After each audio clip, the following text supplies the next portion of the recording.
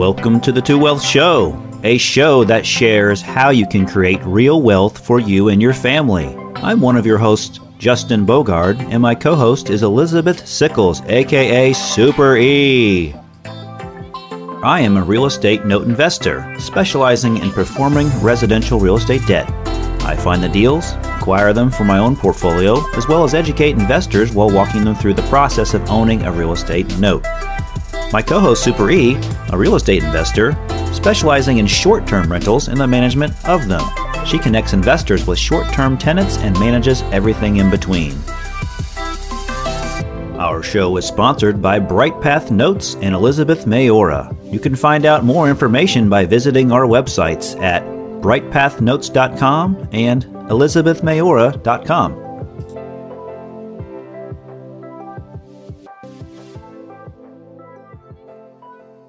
Hi, everybody. Welcome to episode number 19 of the Two Wealth Show. Woohoo! I'm Elizabeth with Elizabeth Mayora. Hi, and I'm Justin Bogard from BrightPath Notes. Woohoo! Round of applause. Yes, that's right. There we go. Exactly. So we're excited to be with you today. I am on site at the construction rehab that we talked about in episode number 18. And Justin is in his office, which is a very nice office. And what we're going to talk about today for all of our listeners and our viewers is because people have been making so many changes during COVID, whether you've quit your full-time job, if you've made pivots to your own business, if you're adding different businesses. Another element that we wanted to talk about today is if you're looking at or thinking about buying a business that's already running. So how do you acquire a business? And this is very relevant, whether it's a real estate business or it's some other type of business. So what do? You get in the yellow pages and you look up businesses for sale. Is it on Facebook Marketplace? Is it on Craigslist? Do you find it on LinkedIn? Is it through tweets, Instagram posts? What is the best way to find a business to acquire, Elizabeth? The best way is word of mouth. Yep. And, you mentioned Facebook Marketplace. Excuse me. There was, so I just looked at possibly acquiring a business, and it was a friend of this business owner had posted it on Facebook. So one of my friends sent me the link saying, hey, this might be an opportunity for you. So I shouldn't have said that, because I should have known better that about anything happens on Facebook with trading nowadays. But I was joking. I had no idea that was possible. That's a good lead into this subject. And it's perfect and not rehearsed or anything.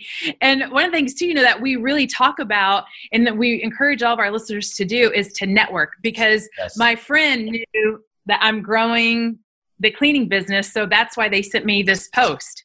So make sure, your people that you trust know what you're doing. People that are naysayers are going to tell you you're never going to run this type of business. I don't encourage you to tell those type of people, especially as you're expanding. But make sure people know. Absolutely. And you're exactly right, Elizabeth. That's kind of how I got started in the business, was more or less just networking and going to conferences and events and expos and just handing out my business card, talking to potential vendors or business partners or even investors in what we do with investing in notes. And even in real estate, when I was investing in real estate, that was a big part of the gamesmanship, if you will, is to get out there and network and talk and shake hands and just kind of mingle with people. And if they know you, like you, and trust you, Elizabeth, what are they going to do? They're going to do business with you. They're going to do business with you. Exactly. So that's awesome. So you found this possible business acquisition through a Facebook post that somebody shared to you? Right. Yes. Mm-hmm. And get this, the person that shared this initially on Facebook, the business owner that's selling, we're going to call her Sally. Sally is friends with this person's dad. Oh. and they met at a bar. So, networking, even when you're doing personal, just if you're having a drink or dinner at the bar, you never know who you're going to meet and who they're going to tell. So, and she's had 4 calls, and that was as of last week. And actually it was the day after that it was posted. Do you feel like, how real estate is kind of a hot market right now for sellers? Do you feel like businesses is a hot market for selling businesses right now? So there's a lot more buyers than there are sellers of businesses, or have you discovered anything in your findings with this acquisition? No, I wouldn't say so. Because I think everything is very dependent on that business owner's situation. So, whether it be their financial situation or their personal or health situation. Okay. So I don't think so. So this was a business. I think you told me a little bit off camera what this business was. What kind of business was it again that you were trying to get? Sure. So they do all residential cleaning.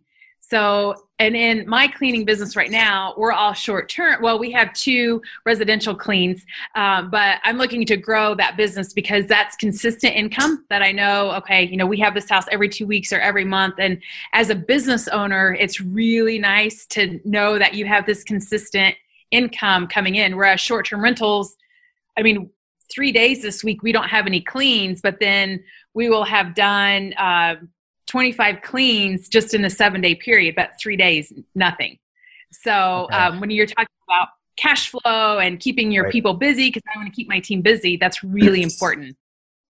It makes a lot of sense. Just like in real estate investing, right? We're looking for a cash flowing investment if we're in a short-term rental game, if we're in the regular long-term rental game, or if we're in the bank or the notes game. We are basing our due diligence on that cash flowing investment. So I guess putting on our real estate hat as an investor really helps with the decision to make on if the business is a viable opportunity for you to acquire to make, consistently make cash flow. So I assumed you look at the numbers, Elizabeth. Absolutely. I look at the numbers. Yep. And and everybody does have a different situation. So it might not be the cash flow. It might be because they could have a negative cash flow and you see a ton of opportunity, right? And you're going to make all of that cash flow. So it's really important to know what you need out of that business. And yesterday, actually, Sally, she actually came to my house and we went through the financials. And there are a lot of questions just that you need to know in the background whenever you're evaluating business. So, and one of the things too, this just goes to telling people what you're doing and having a nice network. It's just worked out that my friends have some really cool, diverse backgrounds.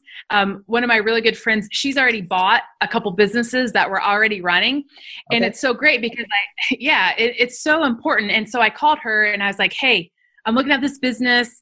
This is what they're asking for it. And I'm thinking, oh my gosh, like, I would have all these residential cleans and, I keep my team busy and I'm going to gain more people. And, it's a great feeling to be able to provide a career for people.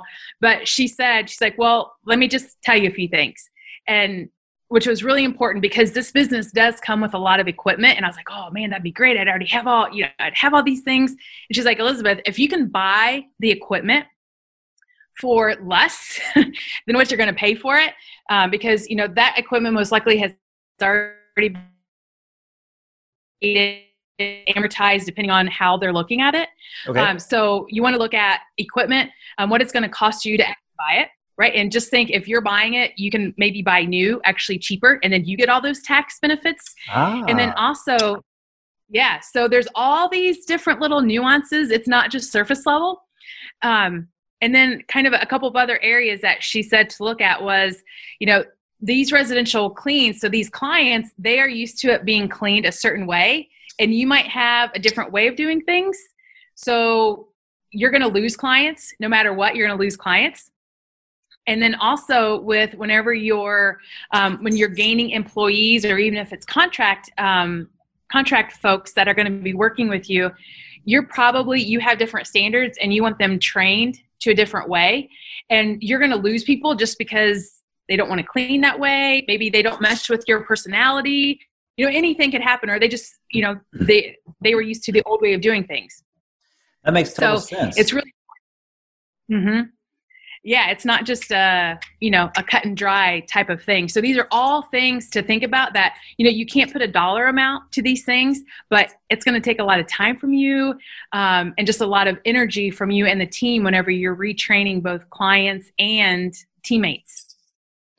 Yeah. If you think about it, it's actually vital that the cleaning is done to the manner at which the client is used to having cleanings done, because somebody is coming into their home, and their home is their happy place, right? They have personal belongings there. They have things, there's security. There's that know, like, and trust factor about, who's in their house cleaning. Because if it's a different person every week from week to week, that might not be a good thing, right? Because you lose that trustworthiness. Because like, okay, who's in my house now? What are they doing? As opposed to having the same person with the same process, and they go about it the same way, and they move things to one spot and they put them back. And it's just like the person in the house understands it. No. So I can totally appreciate and understand the fact that it's crucial if you want to retain those clients to make sure that the cleaning process is done exactly the way it's been done, right?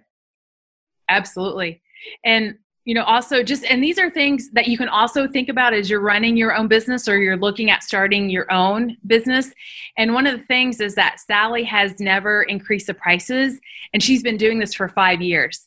So I can't clean for those prices, just with the product that we use and with the processes that we have. Yeah. So, I'm coming in, I'm a totally new person to this client, and by the way, I'm going to raise your price 25%. Right. That's not cool. That's not. So you might think, hey, I'm going to get 100 residential properties, but what are you actually going to retain? And then what's the benefit that you have to growing organically? So for me, like, I know all of our clients, whether they are hosting and property management clients or project management clients, and our cleaning, our residential cleaning clients that we have right now. So, now I have to, just to your point, Justin, go back and build all of those relationships. And the thing is, it's at a drop of a hat if you buy a business that's already existing. Yeah. So there are pitfalls to watch out for. So you are doing your due diligence with a potential acquisition of another company. That's a part of the company that you're building organically anyway. So you're still doing a cleaning business. You're just, I can add on a piece to this by, just investing in something that's already cash flowing while I'm building this other part of the business as well. Like you said, there's a gap in time to where you need the cash flows to come in. And why not buy something that's already set up and moving along? But you've done your due diligence, and you've found out through that process that, there's a potential red flag here that might not fit what I'm trying to do, or to make sure that I'm going to be a profitable business, because we all don't want to buy a business that's not profitable, right? Because then we can't pay the people that help us run the business. That's right. And it's kind of interesting because when I left corporate, so in 2017, when I actually moved to Indianapolis, I looked at buying a UPS franchise that was already in existence. And man, when I went through the numbers and I thought about it, I was like, man, if I buy a franchise, I have to go by their rules. And I just left corporate because I didn't want to follow their rules. So, those are other things to think about, and if you are looking at a franchise, that works for some people, and that's fantastic, but it wasn't going to work for me and for what I wanted to do. I agree. The franchise model does have its place and its merits for definitely certain investors or certain people, because it's kind of handed to you on a silver platter. But there's a catch, right? You're on a short leash, so to speak, and you owe, usually in perpetuity, a part of your business or part of your profits every year, every quarter, however it works out to be. Which is why a franchise model is great if you're the CEO of the franchise, right? But not necessarily the franchisee. You don't get those benefits, but that's great for the people that run the franchise. So the best franchise I can think of is the Chick-fil-A. Oh, right. it seems like you don't have to know anything and you put up a Chick-fil-A and you're pretty much golden, right? Because all I see is customers revolving around that door and it's never stopping. I can see it's probably a nightmare to run the operations of that. But it seems like if you're the owner of a Chick-fil-A, it seems like it's a pretty solid investment with pretty low risk, right?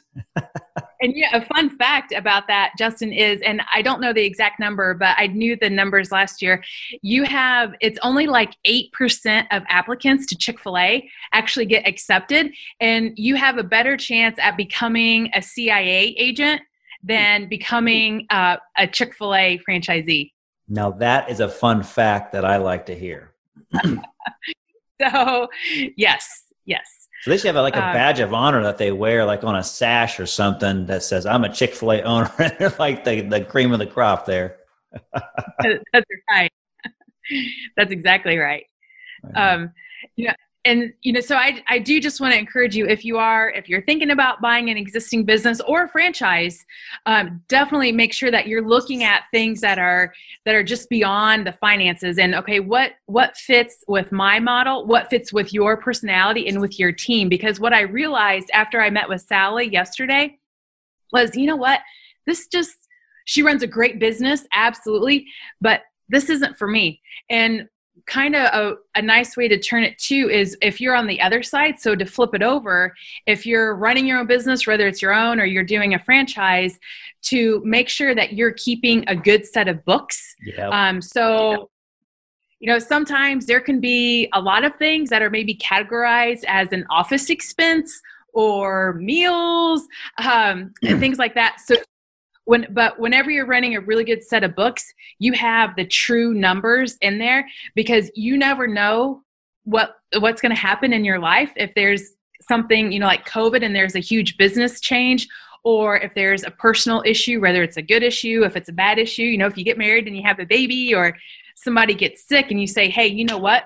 I need to spend 100% of my personal time with my family or friends or whatever that is. So if you're running that good set of books, you don't have to worry about it. You can say, you know what? Hey, I want to sell this business. Here are my books, and I'm ready to talk. Absolutely. It makes it easy. It's like, here's the balance sheet. Here's the statement of cash flows. This is everything you need to make a decision. And then an investor can come in and just be like, yep, that makes sense to me. Everything looks good. Otherwise, you probably do want your books to be good anyways, even if you're not buying or selling, because it just makes things easier to understand. Like, am I making money? Is more going out than what's coming in, right? Yes, absolutely. Absolutely. And, we laugh about it, but there are a lot of entrepreneurs and it's okay if you don't understand how all that works. In that case, you want to make sure that you have a great mentor, or your bookkeeper / CPA can help you understand the numbers. I mean, you don't have to be a math genius by any means to run your business, but just a little bit of knowledge will take you a long way. Absolutely. I mean, I think both of us really didn't understand numbers when we first started getting into the business. So it's perfectly fine if you're just like, well, I don't know what this means. Well, I didn't either. And I still don't know to a certain degree.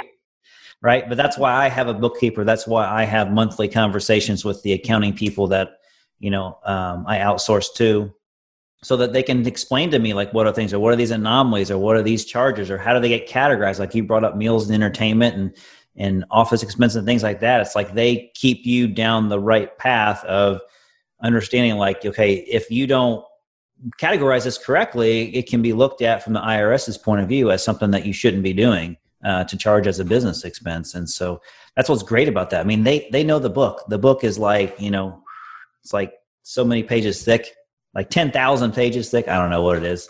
The IRS code. That's probably pretty accurate.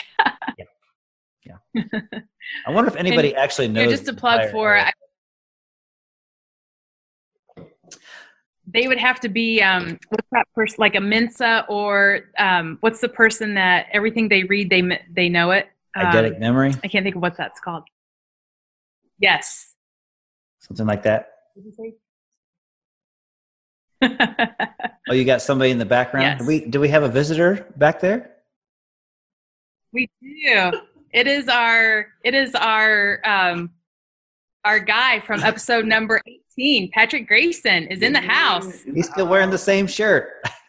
I'm trying to buy real estate over here. This is what happens when you film on site.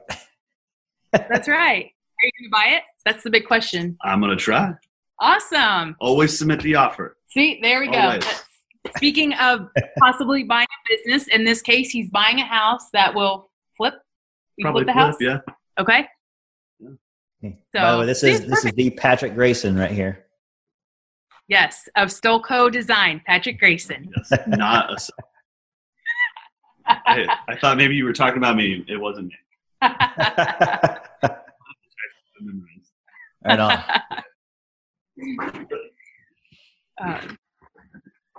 Awesome. So and if you're, definitely if you are looking at buying a business, you can also hire a CPA, you can hire people. There are brokerages that are selling companies that will represent you as the buyer or that person as a seller. So just make sure that you do your homework. If it's going to be a really big purchase, even if it's a small purchase, that you have somebody else that's looking out for your best interest. Absolutely. Yeah, that was a good topic today. Kind of switching gears a little bit, I thought we would also tie into not only keeping a good set of books, but also continuing to educate yourself in your craft. So what happens more frequently around this fall to winter timeframe is that in our business, in the note business, we'll have more conferences and expos and events like that that'll be more focused during this time period for whatever reason, because there's not really a down or slow period during the note business. It's just that's where most of these conferences start happening, is like right now all the way through February. I think it's just because people would rather be other places and doing other things in the spring and the summertime, right? So, but I don't know about you, but we definitely have several big events coming up, and unfortunately they have been pushed to virtual only, which, trying to be safe and do the right thing. And hopefully one of these days we'll have some more in-person, bigger conferences. But I know in a couple of events coming up, Elizabeth, we are virtual only. Do you have any conferences coming up? Absolutely. We've got 3 conferences so far that I know of. Actually, I just talked to my coach this morning. I was already signed up for it, but where I do my business coaching through, and their meetings are so well ran, even virtually. So I'm Caitlin will be on with me on that call. So, or those meetings, I guess I should say. So I would much rather be there in person. But I echo what Justin's saying about continued education. We're huge on that. We're actually getting ready to be safety certified. So at least part of my team will be safety certified to go and look at houses and certify them for short-term rentals specifically. That's over 5 hours of online training to do that. So we're excited for that. That's awesome. And being live at the conference is just to tie in what we were talking about before about networking and building a rapport with people and making connections. I mean, that's the unfortunate side about having some of these virtual conferences, is that you don't get those opportunities to be able to talk and to network outside of the core conference hours, right? Because that's where a lot of deals and a lot of partnerships are made because of that opportunity. When you get one-on-one time with somebody that you always want to have a conversation with, or learn a little bit more about something and just take some nuggets, if you will, from each and every person. That's what I miss the most about going to those things. Absolutely. And, still there is opportunity to meet somebody, even if it is virtually. If you say, hey, did you hear about that Justin Bogard dude in Indianapolis? Yeah. You never know. So just keep that in mind. And, even maybe if you're going through a tough time right now, either with your business or personally, and you might say, oh, well, I'll never know. Okay, whatever. That's what everybody says. Right. But it really is true. So, just keep your head up if you are going through a little bit of a tough time, because things will come around.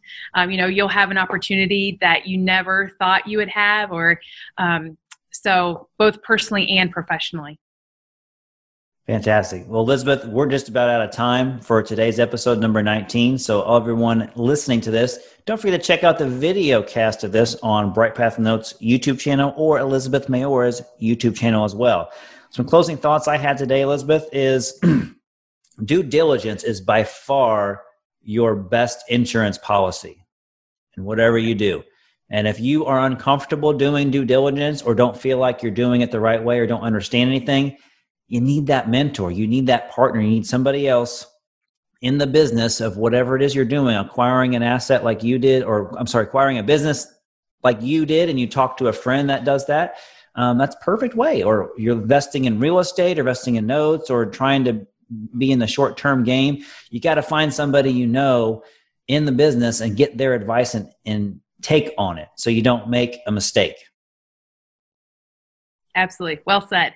Yeah. All right. Well, everybody, thank you so much for being part of our audience. We appreciate your support and we look forward to more episodes. Absolutely. Until we meet again, I'm Justin Bogard with Bright Path Notes. And I'm Elizabeth with Elizabeth Mayora. All right, everybody. See you next time. Thank you. The Two Wealth Show is produced by Justin Bogard and Super E, sponsored by Bright Path Notes and Elizabeth Mayora.